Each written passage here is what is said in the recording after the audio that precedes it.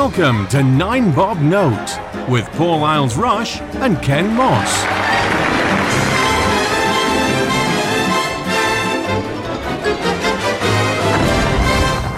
Hi everybody, this is 9 Bob Note. I'm Paul Isles-Rush. I'm Ken Moss. I'm Simon Exton. And I'm Alan Fogg. Welcome aboard, guys. They're back. They've crept in. Through the back Hi, door. Simon and Alan. And Behave. It starts. Simon and Alan, as you're the guest, it's over to you to pick the topic of conversation. What have you got for us, boys? Well, now there's a question. Celebration of Pride in the NHS. It's a celebration of the LGBT staff and patients of the NHS. And they sent me a PowerPoint thing that is so covered in rainbows, it kind of looks like a leprechaun threw up over it. The rainbows that they nicked. Yeah, Well, that's what I was going to do. rainbows. And I don't really know what to think about it, to be honest. And it's unusual for me not to have an opinion on things. I'm going to mark this as a red letter day. I've never known Rainbow this letter before. day, please. I mean, on the one hand, I quite like people taking pride in the thing that I work for. I'm quite proud of it myself. But it just seems another, this is a successful gay thing that we are going to nick. See also the flag. Is there an NHS, like LGBT society, if you will? Well, the problem is that there's no real one thing that's the NHS. It's broken down into individual trusts that are pretty much separate entities. So there is a LGBTQ group at the trust I used to work for, so the big main one in Stoke that I'm still associated with. But there isn't one at the little trust that I work for at the moment. They do have a podcast, though. Yes, I have tuned into their podcast to see what all the fuss is about, and Quite. it needs a little work. It's almost as if they've got other things to be doing with their time. I can prescribe a course of professionalism. Anyway, so let's move on to discuss the. I feel underqualified to discuss this. I need the gays to chip in and give me something to feed on here because it's. Oh, for heaven's sake, he's back! There's a definite Fogg snigger. And I sent you the PowerPoint about this, didn't I? Yeah, you did. So what do you think? Me personally, I think it's laudable. It's just a little bit worthy. And I'm not entirely sure. It's almost as if lesbians and gays in the NHS are sort of a new thing that's never been addressed before. And you've all been this repressed minority. Having never worked in the NHS, I don't know how true that is. I mean, I've worked in the NHS for a lot of years, and it's not something I have ever found anywhere that I've worked. Pride. I was going to say they've sent it out a bit late after Pride. Is it an afterthought? No, this month is Pride Month. Oh, I thought it was previous month. Or is it just a rolling thing now? No. The previous Pride was cancelled because of the little pandemic thing that we've got going on. Oh, yes. You may have heard of it. So it's being redone in London. It's this Saturday, isn't it? It's the 11th. Yes, it is. Yeah, London Pride. A splendid I ale. thought it was a previous month. Well, I can tell you what. Virgin Media, they have a designated team site for LGBTQ. I can never pronounce it correctly, but basically they have a designated team site. We have a monthly get-together and coffee in the Natter. We get loads of merchandise posted out to us. I've got T-shirts and various other camp things that some of them were retained and some of them went to your work. It's a general get-together and like-minded people and a bit of double entendre banter in our work because they're quite liberal from that view. Do I think more of the organisation because they do it? I think it helps keep the awareness there, particularly at the moment with the pronouns thing that we talked about before. We actually had somebody on there who was following the pronouns and was referred to as they, and it was good to have that sort of understanding. So, yeah, I personally, from a corporate world, go with it. I think possibly part of it is I don't really know who this is aimed at. So if it's aimed purely at the LGBTQ workers of the NHS, then that's fine. But I don't think it is. I think they're aiming for a wider audience. So we can get involved as outsiders. Yeah, I think so. I've only actually read the PowerPoint once and then forwarded it on. It read to me as if it had been written by somebody who wasn't actually gay. It was... It was sort of, now we've got these LGBTQ people and they're going to come out and play with us for a while and be nice to them. Now, again, I'm viewing this through a different prism to you guys. It was almost as if you were this new breed of people that, again, unless I'm just being really disingenuous here, it just seems to be trying a little bit too hard to be. I don't know. It's not a bad thing. It's. I think any event like this, it's got to be a good thing. But I agree with you that it comes across that it was written for a non-LGBTQ audience to sort of join in and show support and allyship and all that sort of thing. The bloke behind it is a bloke called Michael, what's his name? McIntyre. Michael Brady, who is very gay. He was the first government advisor on LGBT issues. I think he's a very political proponent of Dr. Michael Brady as opposed to anything else. And the way he's involved himself in politics is as LGBTQ liaison to the NHS. You've never mentioned it. Have you ever found in your entire career any sort of problem with being a gay man? In the NHS? Yeah. I didn't think so, no. What do they do where you work, Paul? What happens? We have a national organisation called PRISM. And oops, yeah, but and very similar to what you said, Alan. We have get-togethers and things like that. We've recently between June and August we had a 3-month Pride season, which was generally just an excuse to avoid work. Where we had 4 events a week for 3 months, which I think tells you more about our workload than anything else. But it was a mixture of events. We had things where we were trying to raise awareness. So there was a guy on my team who is HIV positive. He did a presentation about that and about how, acceptance and coming out as HIV positive. But then we had a few, like a film club one and things like that. And it was just a chance for people to dial in, but it was open to gays and non-gays as well. Did you allow us in? Consorts. You were allowed in, champions, as long as you stayed on mute.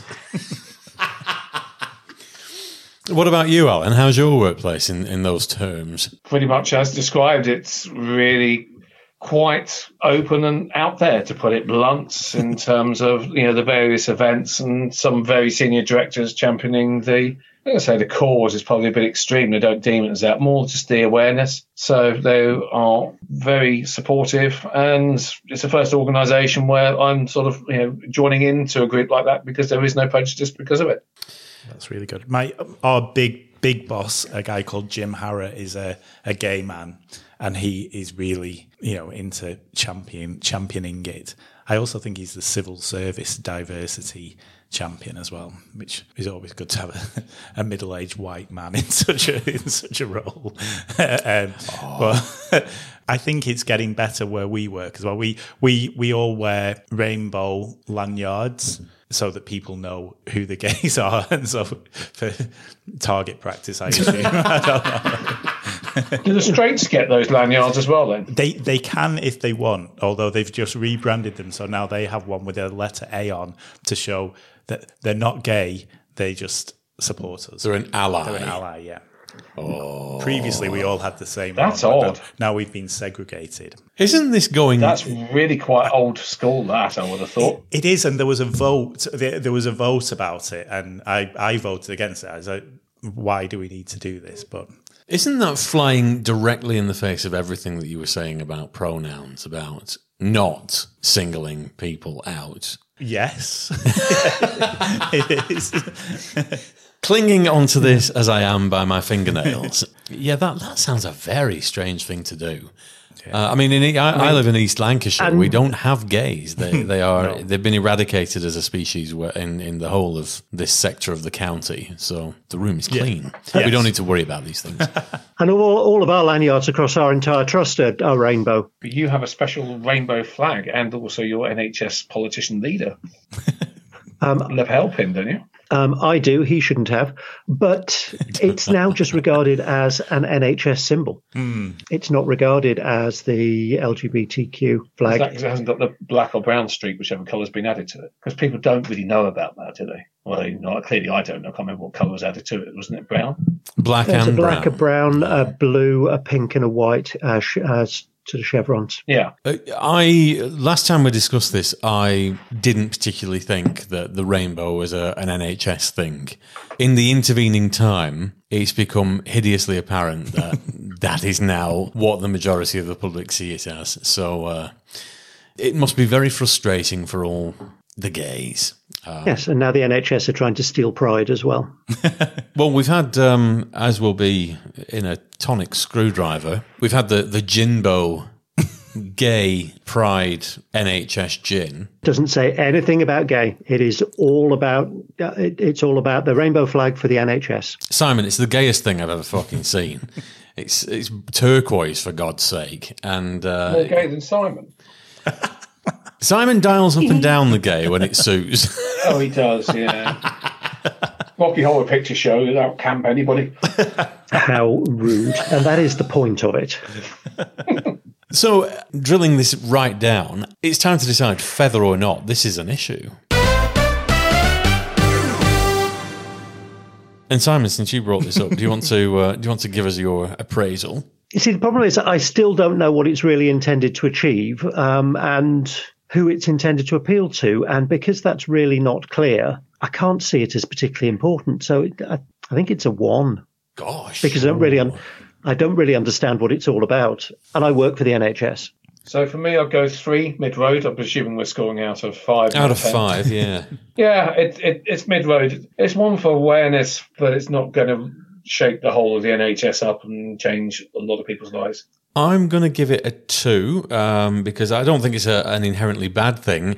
I think it's a bit of a misfire in what it's attempting to do. From what I could see from the PowerPoint presentation and the email, it seems a little bit sort of nebulous in what it's actually trying to achieve. And I don't think it's really going to ripple out beyond a handful of people within the NHS that actually read it and take note of the thing. So, Paul?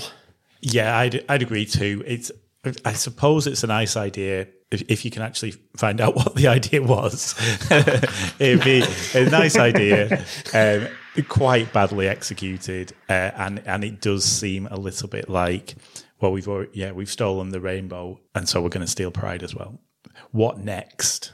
What has been sort of used, because the protest ribbons, which were a very visible AIDS awareness thing, there is now a protest ribbon for every damn thing you can think of. And I don't think it's a bad thing to raise awareness for cancer. I mean, cancer's the one I wear on my lanyard, but well, there's a forget-me-not for Alzheimer's and that sort of thing. But that's the point that I'm coming on to. If you're going to try and raise awareness for something, then come out with a memorable symbol that does that. And the Alzheimer's forget-me-not is a perfect example of that. It's quite lazy marketing to just think, oh, there's this great thing that the AIDS people have. We'll just slap a different colour on it, and that can be ours. Try to work out what each individual support ribbon actually supports. And you've got with the cancer ones, there's a pink and there's a lavender and there's a lilac, all of which mean different things. And it's like back in the day trying to work out the hanky code and what the hell is duck egg blue. It's time to turn on the TV and see Screening Queens.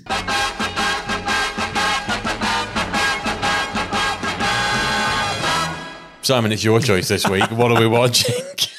Good luck with that. Yeah. Are there no gay doctors? Flying Hello? doctors? Hello. Screen gay doctors. There's got to be one. Actually, not that we've actually watched, because we don't tend to watch television. We just watch DVDs. Oh, he's found one. Oh, I know what we're going to go with in thinking about gay doctors. Strictly Come Dancing and Dr. Range. nice. Whole new area of ignorance. You know who Dr. Range is? Not a clue. Is he a judge? No, he was a contestant. He's a TV. No, that was Judge Grinder. Oh, he was on there as well, wasn't he? He was, yes. No, Dr. Range, he's either an A&E consultant or a consultant paediatrician in London, but he's all over the telly. He does Good Morning Britain and all those sort of things. He's one of their bring on a photogenic doctor when they need somebody to talk about who actually knows what he's talking about. I mean, it used to be Christian Jasson before they realised that he actually had no clue. Is he the one with the lopsided face Yeah. on Embarrassing Bodies? Yes. And actually, Embarrassing Bodies is quite fun to watch if you actually know the medicine, because the live things that he did, he always had his two assistants. There was Dawn and Pixie, and they'd be in the background. And he'd start answering a question, and every so often he'd suddenly shut up and let one of the others answer. And when they come out with their answer, it's actually exactly the opposite of what he'd saying.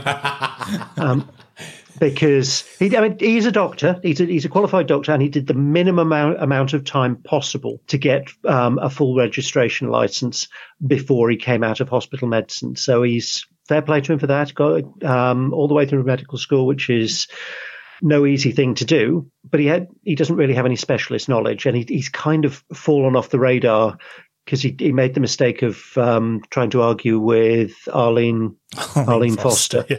Oh, the Irish. Yeah. Not took him to the court. Strictly Come Dancing judge. for defamation. And I think he ended up having to pay about 145,000. Yeah, it was a massive He said amount. she had an affair, which she had. Somebody had an affair with Arlene Foster. I think that's why the judge didn't believe. You heard it here second.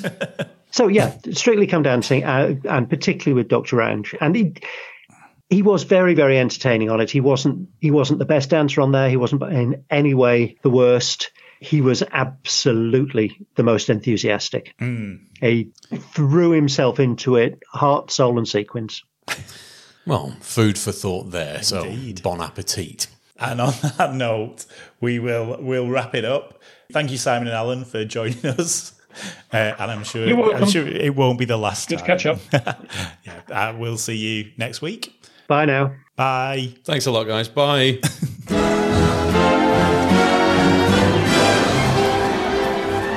Nine Bob Note featured Paul Isles Rush and Ken Moss. Title music was by Mark Shyman, and the programme was produced by Maverick Productions.